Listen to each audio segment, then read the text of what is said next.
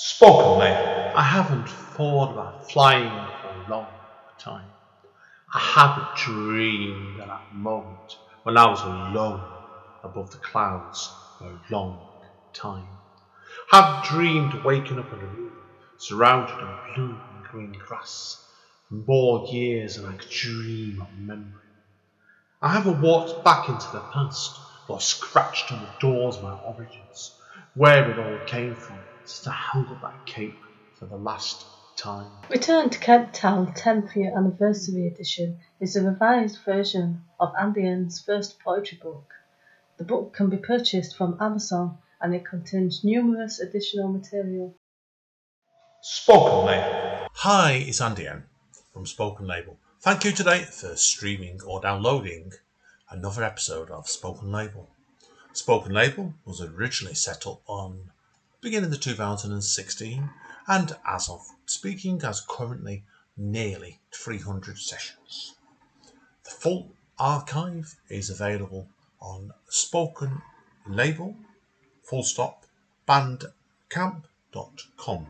Although it is available for free for stream and download if you wish, I am always grateful for any sort of kind of donation to enable me to keep the running costs of this podcast going. And enjoy. Take care. Bye bye.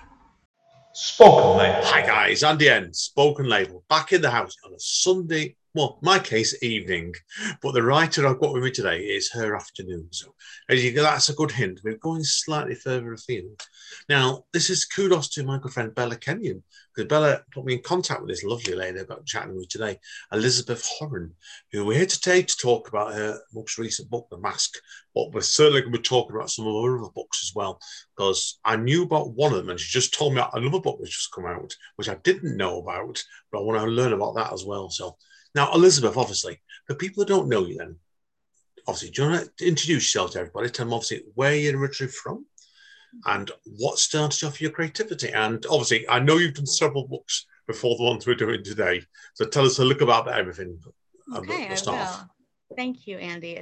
First of all, it's wonderful to be here. Thank you, Isabel, for hooking us up, for getting to chat with you. I'm thrilled. Yeah, so I'm a 46-year-old mom. I live in Vermont. Are you really? You don't look it. I kind of came to motherhood a little bit later in life. I have two young boys who are 9 and 10. Handful age. They're here with play dates now. So there's 6 kids out there running around. That's why I was a little late to come in, because I was like, I'm just getting them settled. I'll be right there. So that's really, I mean, that's my life is being a mom. I'm a stay-at-home mom. And let's see, I came into poetry also late when I was 40. So I had 2 little babies, and I used to be like a waitress and a law assistant. I really kind of wasted like 25 years of my life with like jobs that I hated and kind of self-harm and not great, like from trauma that I couldn't handle and didn't handle it well. Like just fell into a bad 20 years or so. And then I decided once I had children that I wanted to do something better. And so I went back to school and got 2 online master's degrees and started writing poetry. And I had my first poem published when I was 40. So that's 6 years now I've been doing this. And once I got going, I couldn't stop. Like I had so much to say. Poems just would fall out of me in the middle of the night onto my phone, whatever. And people, were interested in them, I think, because they're very raw and they're very real and honest. I mean, the majority of my work is nonfiction poetry, I would say. And I like, I like for my poetry to serve the job of like being a voice for those who might not have one. So, I write about things that I've experienced, but that also people, have stigmas about, like mental illness and addiction and trauma and eating disorders and, all of it. So that's kind of, I don't write a lot of like happy poetry, but, that's okay. That's just what I do. I mean, there is a belief in poetry, because a lot of mine is, this is what you obviously, I'm a very, very serious poet. I'm probably, if I'm honest, and you're probably the same, there's a lot of things I'm not serious about, but poetry is one, and reading your work is obviously the same. Yeah, right. I do take it very seriously, and I want it to reach people who could benefit from knowing they're not alone in something. So, Yeah, with a lot of my writing, I had really severe postpartum depression after my second baby. I felt a lot like Plath. I survived, Plath didn't. And that whole book that I showed you just a minute ago is about that. How do you survive?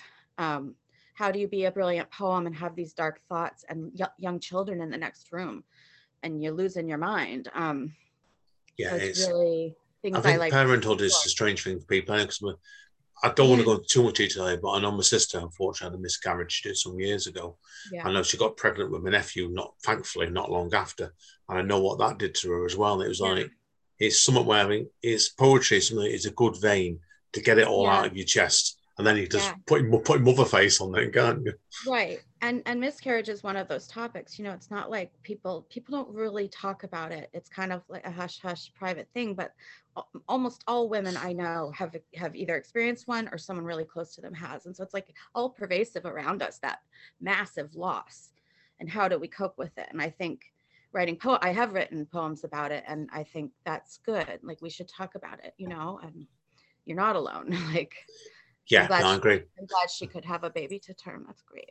I agree. Now, obviously, the book of yours I've not read yet, as you just told me about. This is worth us bringing up in that topic of conversation straight away. With the book, obviously, you've done about Just the Right of the Stove, Yeah. which you bought out. Was it last year as well, didn't you? So, which anyone's Yeah. looking in now, they can see you waving this in the waving this out. I was like, I want to show you my pretty book. So yeah, this came out last about a year ago. And this was with Twist It Press with Renee Ferrer. She's out of Philadelphia, and we've worked together before, and she's just a lovely publisher and human. So this really, Plath to me is an icon and like a sister in Of pain. course, we need to mention obviously this book is about Sylvia Plath first of all. Right. Yeah, Yep. your mirror reaction was wonderful and sad, Yeah. very tragic Sylvia Plath, unfortunately. Right. So. So it's very much about, it's two mothers in her kitchen, me and her. It's me talking with her about, we're like sharing poems. I kind of ask if she would like help me. She kind of is like protective of me, but also kind of dismissive. So it's like she writes to me and then I write back to her. So it's the two voices. And it began as my thesis for my poetry MFA. And ended up being a big collection. So typical. I think sometimes it's typical that way poetry books go sometimes, where they take off in different directions, don't they? So yeah, I had like a base for it, which was Bad Mommy Stay Mommy, which was my first book with Isabel. And then it became this big collection. So yeah, I'm proud of it. And I hope Sylvia would not be offended. We'll just say that. Yeah, of course. Now I've got to ask you obviously about this, obviously. I know did this take you a lot of research to get the voice for the voicer in this, do you think? Yeah, that's a good question. It took me reading as many of her poems as I could. It took me listening to her read poems on YouTube. I read She's a fantastic reader, really. I've got about an album of her, two albums of hers on this. Her voice is so it comes from beyond the grave, and it's so striking and so, I don't know what, surreal to me to hear her read a poem of hers. So I would really just kind of try to, like seance with her, which sounds kind of cheesy, but sit with her poems, sit with my pain, try to put myself in her shoes at different points in her life for particular poems. And then, and I think this with all ekphrastic type work, and I call this ekphrastic just because it's like about someone's life. It's ekphrastic about her poetry, I guess.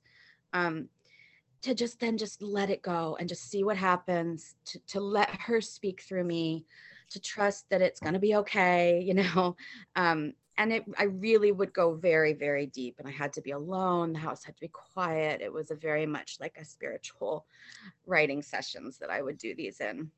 How long did this book take you to write? Then was it I'm guessing it would be the thesis. It went on for a few years, and didn't it, in total? Yeah, I would say it was about a year and a half all told for that, including the semester that I wrote the thesis in. That's pretty good. I So still could go in that one. I wrote it really fast, to be honest. Like after I had the base of it from the thesis, and I finished that MFA, and I just wanted to write. My kids were finally in preschool, and I was like, I'm just gonna write. I felt like I was making up for lost time, so it's very frantic writing. No, brilliant. But for me, that's the best kind, because it means it's coming out right, and it takes less editing. I'm not like struggling to find the right words. It's just flowing. And that's how I feel when I write for Sylvia, and it's also how I feel when I write for Frida. Obviously we're here today. Obviously, that's a very clever link, that now, isn't it? So we're here today because I knew about the book we saw with me, Sylvia Buff, just before we came on air. Now, see, look at this, everyone. Now, fortunately, people on the audio version of it, we'll see. Obviously, Elizabeth pointed up a book called The Mask now, which is about Frida. I can never get Frida's surname right. Is it Frida? Frida Kahlo. Kahlo, that's it, yeah. Yep. So, yeah, perks with dyslexia, unfortunately. Now, obviously, The Mask is obviously your current, the book I've read, actually, certainly, which has come out back in the last year, I believe. This was, I think it came out in November of last year. Yeah, obviously by the wonderful Broken Spine over in Southport. Yeah. Like who I've met, obviously, I've told you before, I met Paul as one of the guys in that. And there's a story around that, which I certainly can't repeat on there. So. Yeah, no, not here. No. No, but Paul's a great guy. So. But they're wonderful guys, and they're dear friends, so the whole experience, I've known them for some time now. We published one of Paul's books at my press, Animal Heart.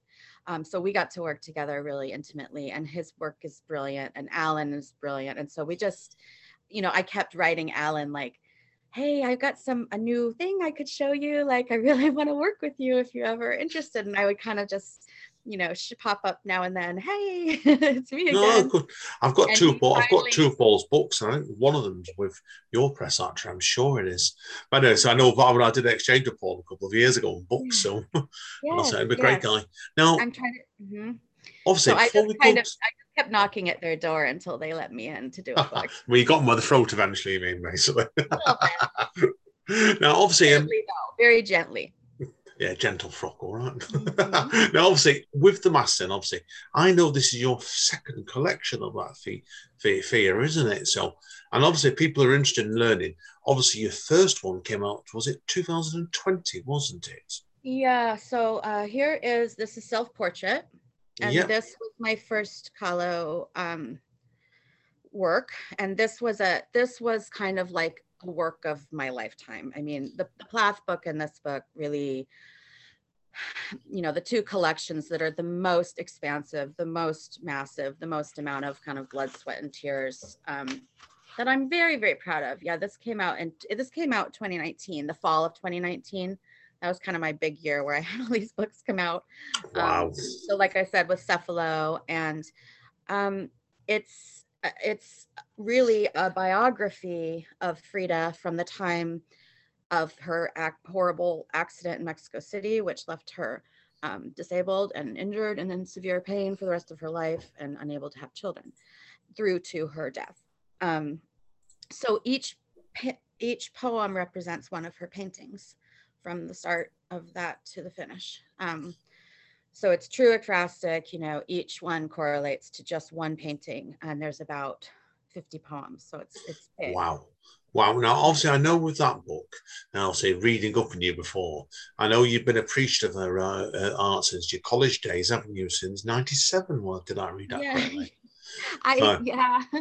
I graduated college in 2000. So yeah, I think I was taking like art appreciation, or I was taking something, and I saw her work. And I think the first one I saw was like the wounded deer, and the skeleton. You see the column, La Columna.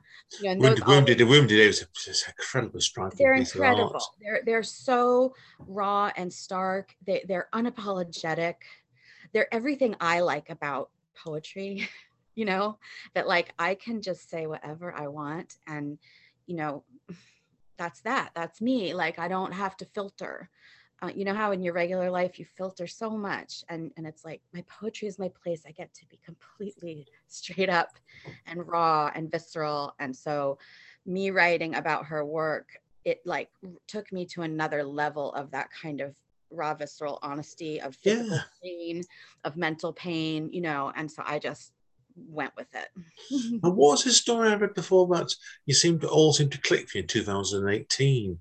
When did you break your Yeah. back as well falling off a horse? Yeah, so I had 2018 was a tough one for me. I first what did I do? I fell off a young horse flat on my back in a frozen driveway, you know. Oh my God. So I crunched the bottom of my spine. Basically, I had compound fractures in the lower spine. So I was in bed and I had a wicked concussion with it too from the whiplash, and like crawled home, got home. You know, there was nothing to do about the back injury but rest it. So I was in bed, you know, a month maybe on and, you know, mostly. And I went back to Frida, and I can't remember how or why, but I mean, I knew, and from my MFA, I think I wrote a couple ekphrastic ones in that MFA. And I said, when I'm done with this, I'm going to revisit Frida, revisit Plath, do all these things I want to do. And so I just started writing about my injury and her injury.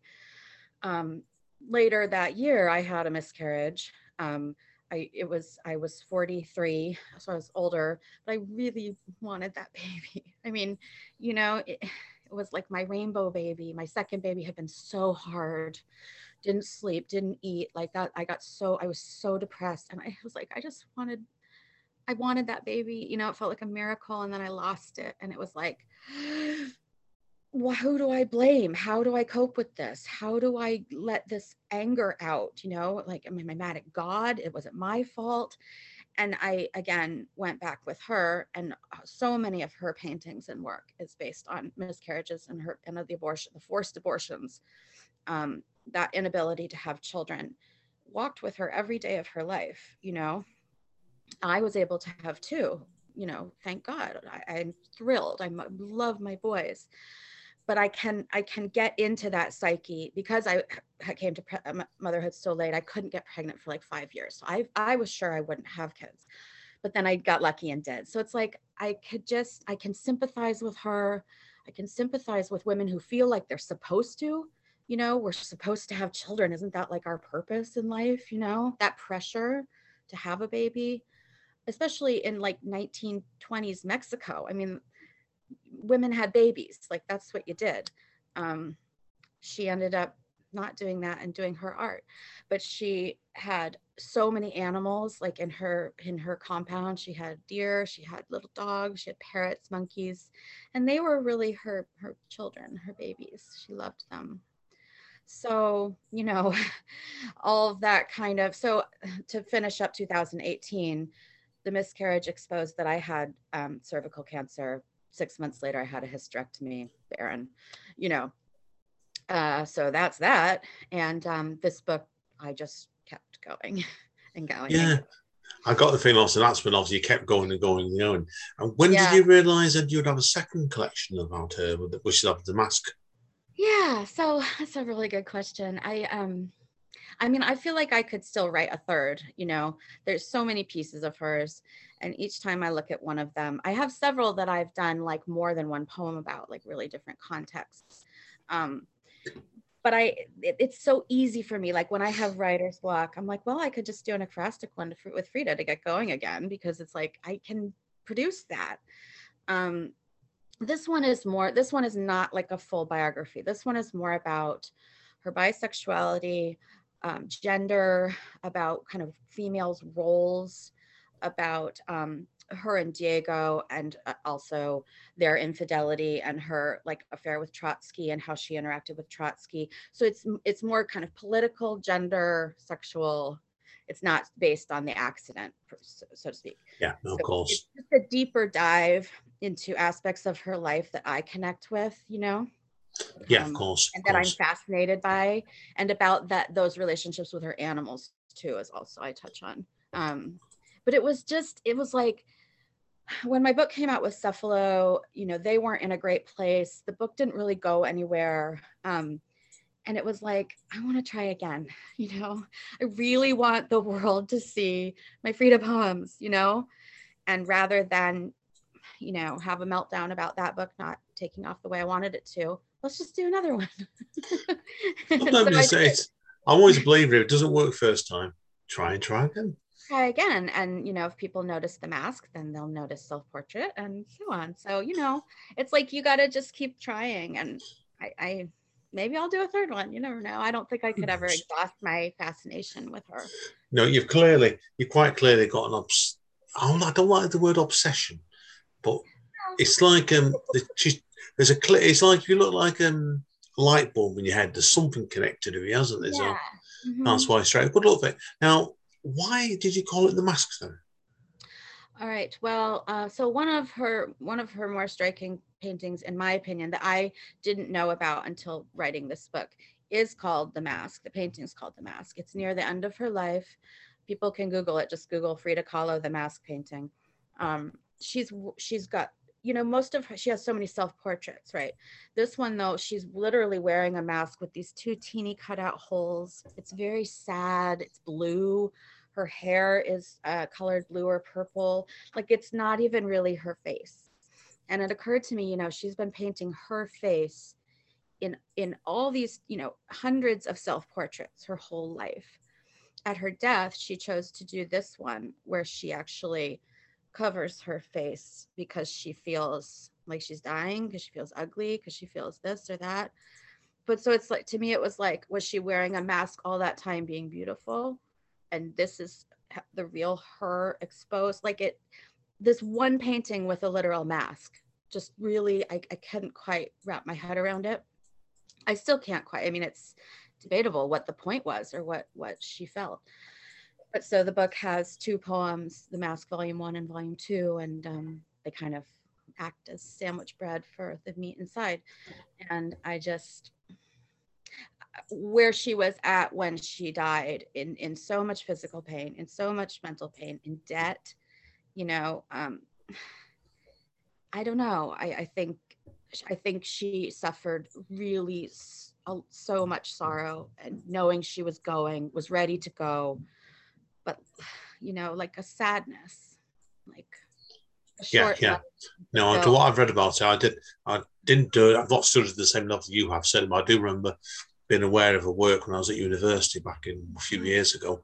A very, very sad lady indeed. So it's like the part of pain she went through. I think she covered a lot more than probably 4 people had in their lifetime, really. Right. And I mean, between just the physical pain alone and painting on your back in bed in a body cast, like, how do you find the determination to even do that? For me, it's like, I would just probably lay there. It has to be. It is will. Yeah. And I think if you look at, like, obviously what you said before, the pain you've had, I've had 2, 3 big. During my lifetime, I've had, as an adult, I've discovered I've got 2 major health conditions, and then on top of it, I contracted diabetes, and it's like on top of that. But I think you learn sometimes, and if you want something so much, and in her case, she wasn't going to give up. And this applies to you as well, and probably me as well. As an artist, I mean, sometimes you have to have the pain to actually get to what you want, if that makes any sense. Yeah, well, and the pain can make great art, can't it? And it can make great poetry. Yeah, so no, definitely that one. So, but yeah, no, she never gave up, and she never stopped working. And it's such a tragedy that she died poor, because now, of course, she's a world icon, and her fame and the worth of her work is way more than Diego's ever was. Yeah, no, I agree. It's fascinating. You think with someone like that, the same goes to Sylvia Plath, really. Is like, I mean, people have loved them so much if they'd lived to old age and made millions of pounds or dollars off the work. Imagine if she had gotten to write for 50 more years, what she would have done with that. And if Frida had not been injured, what would her art be without that injury? It'd be completely different, I imagine. Yeah, it would be. Same as like with the classic British poet in England, Wilfred Owen, for example. We saw examples of his poetry before he went to the First World War and died there. I think sometimes the grief, something horrible's got to change you with your attitude and your work sometimes. But I don't know. I want to ask you about, obviously, a couple of quick questions to conclude with this. I want to give you some time to read out some of your work today for us as well. Now, obviously, with the mask then. Now, there's two questions I want to ask you with this one, and we'll do them one by one. I know, obviously, with some of the pieces in this book, you do go into, I think it's Spanish in it. Yeah. Certainly. Now, what made you want to start bringing bits of Spanish into this collection? Well, for one, I feel like to be kind of genuine to Kahlo, who was Mexican, I needed to try to make it sound as authentic as I could, honoring her, her nationality and her ethnicity. She was, her father was German, her mother was a native, like Tehuana, from near Mexico City, so kind of more an indigenous Mexican culture. And she had to kind of marry those things. So she was like, on one hand, this kind of aristocratic European beauty in some times, and then also liked being kind of this woman of the earth, this native Mexicana, Tehuana. And she wrestled with those identities. So much about her life is like this duality, right? So she's kind of this two-sided creature. There's her and Diego, there's there's men and women. It's crazy, it's like there's so much like that with her. These two sides of a coin that somehow come together and make this art. I back in college went down to Puebla, Mexico, and I spent a semester there. I fell in love with a man named Alejandro, who was her first boyfriend, who was on the trolley with her, but was only minor injured. And then he left for Europe after that. So it was her first heartbreak. My situation was similar. My Alejandro left me, and at the airport, I went back down to Mexico to like go marry him, and he never showed up. It was like the ultimate, oh, poor me, gringa, left at the hypothetical altar at the airport. Anyway, so that's another parallel I feel with her. But what was good is I came out of it knowing Spanish, and I've worked very, very hard over the last 25 years to keep that Spanish. And this, I feel like, was the reason I finally got to use it in my poetry for Frida, for something I love doing, and to honor her. So the self-portrait one, the first one, has a lot more Spanish, and it has translations provided kind of within the poems. This one I did less Spanish because we didn't want to add the translations. I wanted the English-speaking reader who knows no Spanish to still be able to stay with me, even when I peppered in some Spanish.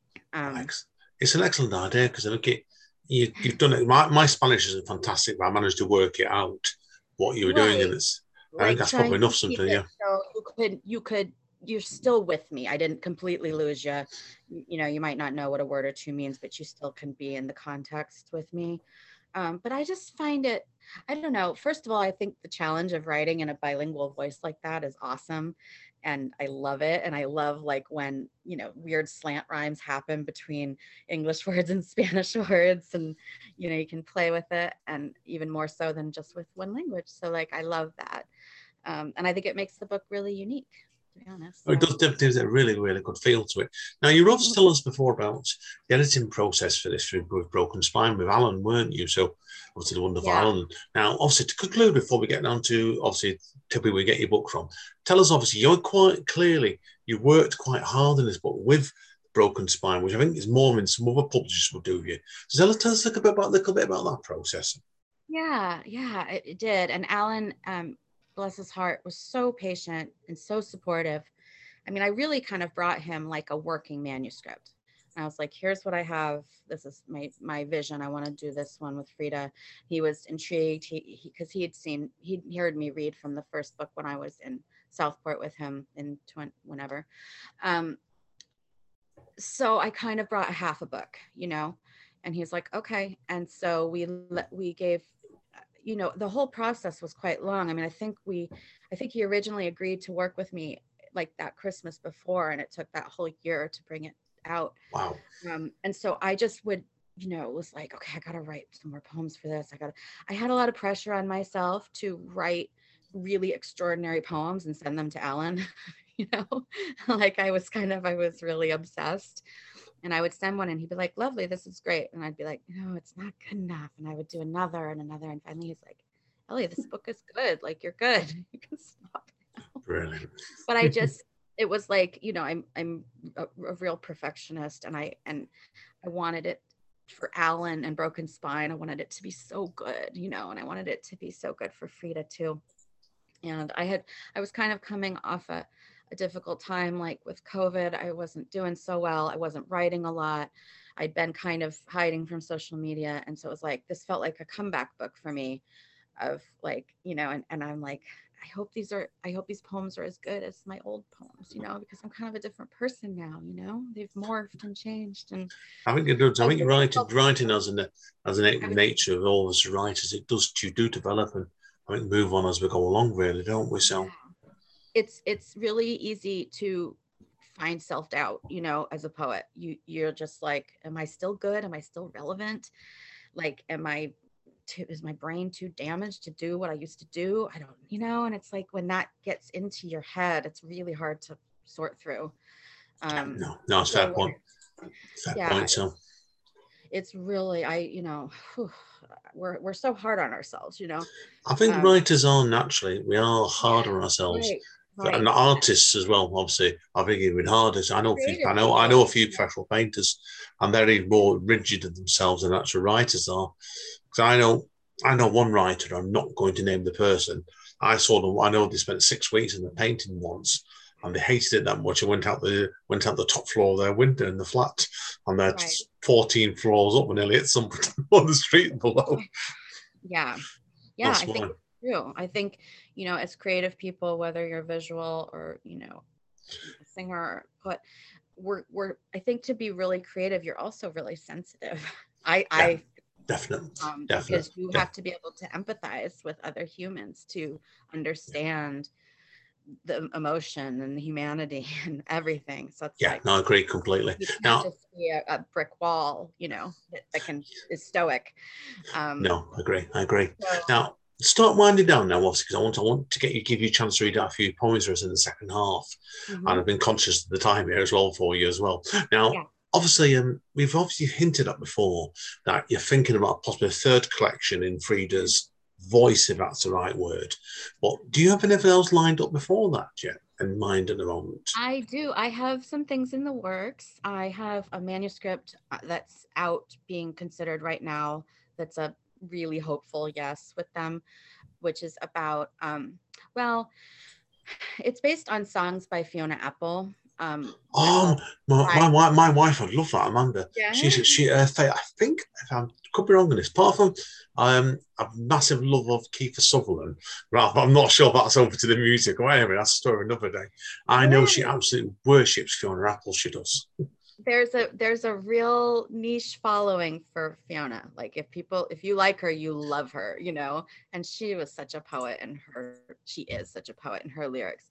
But so this was an ekphrastic journey, but with music. And I was excited to try that. I think it's really good. So that's hopefully going to show its head at some point, maybe in a year or so. And then I actually have one that's with Saras's poetry. It's called Blank Space. And it's really about kind of my year of 2020 with COVID, home with my children, isolated with my children. I'm not sure. It's got a lot of good parts to it, but it's not quite found its shape. So, you know, putting manuscripts together is it's like a puzzle, you know. It's difficult. And do you find, obviously, Elizabeth, with you obviously writing quite a few books over the years, some books are easier to get into an order than others? Because I've done 6, and I think there's only been the last 2 that have been fairly straightforward in order. Yeah. The first 4 were nightmares, and what's going to be the 7th, possibly 8th, have proven an absolute nightmare, like detective novels trying to get the pieces in the right order. Right.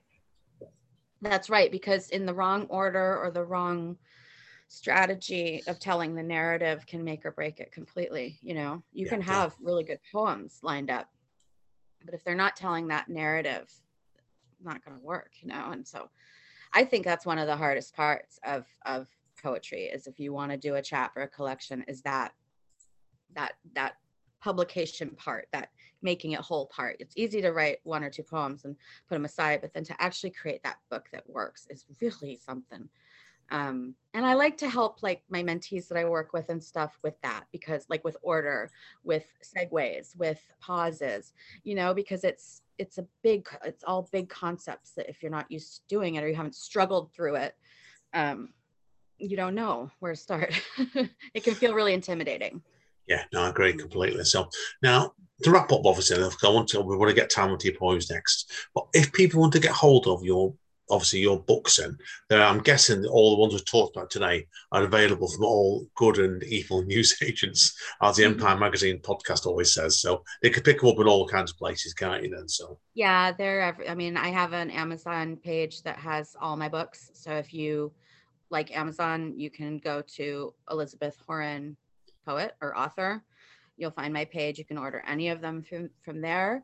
I'm on Twitter at ehoranpoet. I'm on Instagram at ehoranpoet. I have a website, ehoranpoet.net. So lots of ways to find me. Specifically The Mask, if you would like to support a wonderful indie press, go to brokenspinearts.com, I think, right? I think it's that. Yeah, let's just double check that. You've got me wondering myself there a second. Order it from them direct, or you can contact me and I'll ship you a book, or I'll get Alan to ship you a book. No big deal. I'm going to be at AWP in about a week. Oh, this is going late. This will be out later on that. I can tell you that now. It's an American thing, but we will be there, and we have some of our UK people are coming over to hang out with us. Like, it's going to be a real party and a blast. Sounds a great time, but definitely sounds brilliant to me. Right, we'll wrap up part one then for you. Let's both take a quick break. We should be back, everybody, in 2 minutes' time when we're going to negotiate now how many pieces Elizabeth's going to do for us as poems now. So okay. We've got plenty to choose from. See you all in a minute, guys. It's been a pleasure. It's been great fun today. Spoken Label. Hi, guys. Yeah, and the end. Spoken Label still here with the wonderful Elizabeth Horan. Okay, over to you now, Elizabeth. And you're going to do, so people know, you're going to do one poem from your first book. Look at that. Just to the right. Then we're going to go into self-portrait. I think you're doing 2 short poems from that one, aren't you? Then we're going to finish up with a few poems from The Mask. That's right. Over to you. I'm very excited to read to you all. This is the funnest part, right? So yes, this is me and Plath. So it's 2 poems because the first one I share my poem with Plath, and then she responds to me with her own words. Okay, here we go.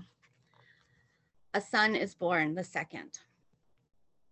My son cannot remember the day he came to lose his mother. My son only knows I was sad before and that now I'm feeling better. I alone know the secret, the date of the day he lost me, and I'll tell you since I trust you. It was the day my second was born, came out shrieking, ghouls after me, the sinner. A lion roaring in the night, a mauled honey badger. Ah, yes, he was lifted right out of the smiling incision and laid skin to skin on my breast. And I remember thinking he looked odd, like a football player, helmeted with hair, laying on the nurse's table, red and writhing, a salamander underfoot. And then I remember my firstborn pointed at him and said, out. Plath says, Scrubbing Dishes, the title. Haha, child, this is all you've got.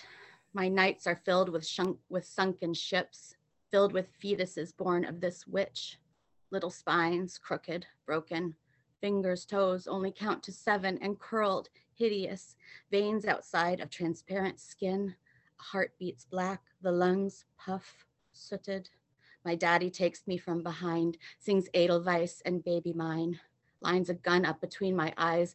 Dr. Mengele fingers the trigger, but I don't die, not even close. Rather, I sing to showers full of ghosts, women with rashes and pubic lice, men swinging low, ashamed, pissing scars of sacredness, trains of cows full of meat to market, whoosh by in a clickety-clack, the waving faces of Wiesel and Niemoller and Milosh. Inside carcasses, dear God, racks over racks of children, my mind inside out. Ted, dead, gone, ripped front to back, dick to head. Me, blue nighty, rooftop flyer. God says, go ahead, Sylvia. Go ahead and be a martyr. Oh, God, that second one's powerful. God. First one, obviously, first one is you. I can definitely tell it's you. But I'm no Right. Sylvia S. Plath expert, but definitely I've got friends who I know that are, and I think they would really like that. That was really Thank good. That you. was excellent stuff, isn't The it? tone shifts a bit, doesn't it, when it goes to her voice? Yeah, you can definitely see it's not just you that when you've changed, the tone is different. So, oh, excellent stuff. Right. Really, really But powerful. I wanted to show you kind of like I come at her with this little poem about poor me, you know, and she comes back with this raging, you know, Yeah. Holocaust Wow. saga that hurts so bad. Wow. Excellent. Okay, on to self-portrait now, I believe, aren't we? Right. So here's this. And as we discussed a little bit before, you know, this one really begins with her accident. So this horrific bus and trolley crashed in Mexico City, and she was impaled through her pelvis by a steel pole. You know, it was a nightmare. She is from the suburb called Coyoacan, right outside Mexico City, which I've actually been to, and I long to go back. But so this poem is called Coyoacan from 1925, which is when she painted this piece. No one knows the breaking as I know the breaking of glass. It is the shards which get at you, you know. Not so much the steel rods or the splintered wood. Those do horrible things to human tissue. But the shards have a way. They get into the insides, into veins, in capillaries, under toenails, the mucous membranes. The eyelids might be the worst thing they do. The nurses come and I tell them, I say, ayúdame, no puedo ver ni la luz de la ciudad, ni la de la vida. They say, no hay nada más allá adentro, Frida. There is no more glass in your eye. There is nothing in there, querida. Life begins tomorrow, people like to say, because they will have children and they are not yet deceased. They have no shards of glass in their eyes, nor the steel metal rod implanted like a crude IUD in my uterus. Tremendous, absolute tremendous. That again, it really felt like it was a different person you were in the voice of there, and I think that's really good writing actually. That to be able to move along from like your own voice to literally just shown 3 different voices in 3 excellent short pieces there. Brilliant. Yeah. Might I do one more from this one? I'd love you to. We've got time. We've got time. Okay. So this one's called Pensando en Diego, thinking about Diego. This painting she worked on from 1940 to 1943. And in both of these books, I should just mention there's a guide at the back. So like each poem, you can go look up the painting and be able to see the painting as you read my poems that you have. We weren't able to put the paintings in the book because of course, copyright, but it's available for you to go Google them all. Okay, Pensando en Diego, entonces. Climbing the pyramid in Teotihuacan, you tell me you love me as a man falls 10 steps, his arm badly broken, hikes the rest of the way back down the steep stairs with his son who is crying. We shrug and make out, tongue-tied babies, 19-year-old playmates, measuring the world in hotels and dancing. Later at El Museo de Arqueológico, me dices, quiero subirte en la cripta y hacerte el amor. I want to hide you in the crypt and make love to you. It's the best thing I've ever heard. Make love as only a Mexican can, selfish, incessant, with lips to die for. I paint you upon my eyebrow so you will remember me. Un tatuaje de la vida que tuvimos antes hace tiempo. And there goes the man with his boy, full arm cast in white. They are looking at artifacts from the time of Quetzalcoatl. And you and I smile at each other and kiss. We kiss till it feels like a strangle. Wow, that's got real sort of. It's almost like it's very musical. That one is the musical, but separate without a song in it. Does that make sense? Yeah, good. I'm so glad you found that. Yeah. I could definitely see brilliant stuff indeed. So, okay, well, now we're going to move on now to obviously what we should have been talking about all along, really. A couple of pieces of the maths to finish off with today. Right. I'll start with The Mask, Volume 1. Okay. I started it with a song quotation from Marco Antonio Solis, which is, si no te hubieras ido, sería tan feliz, which means if you had never left, I would be so happy. That feeling when life is ending, when you know it's time to go, when your eyes have gone yellow, cut holes in the retinas and turn them to blue. Oh, that house. I've told Ellie to make a new stanza here. to describe how I have died in that flowering house, the way in which women have flowered in that house.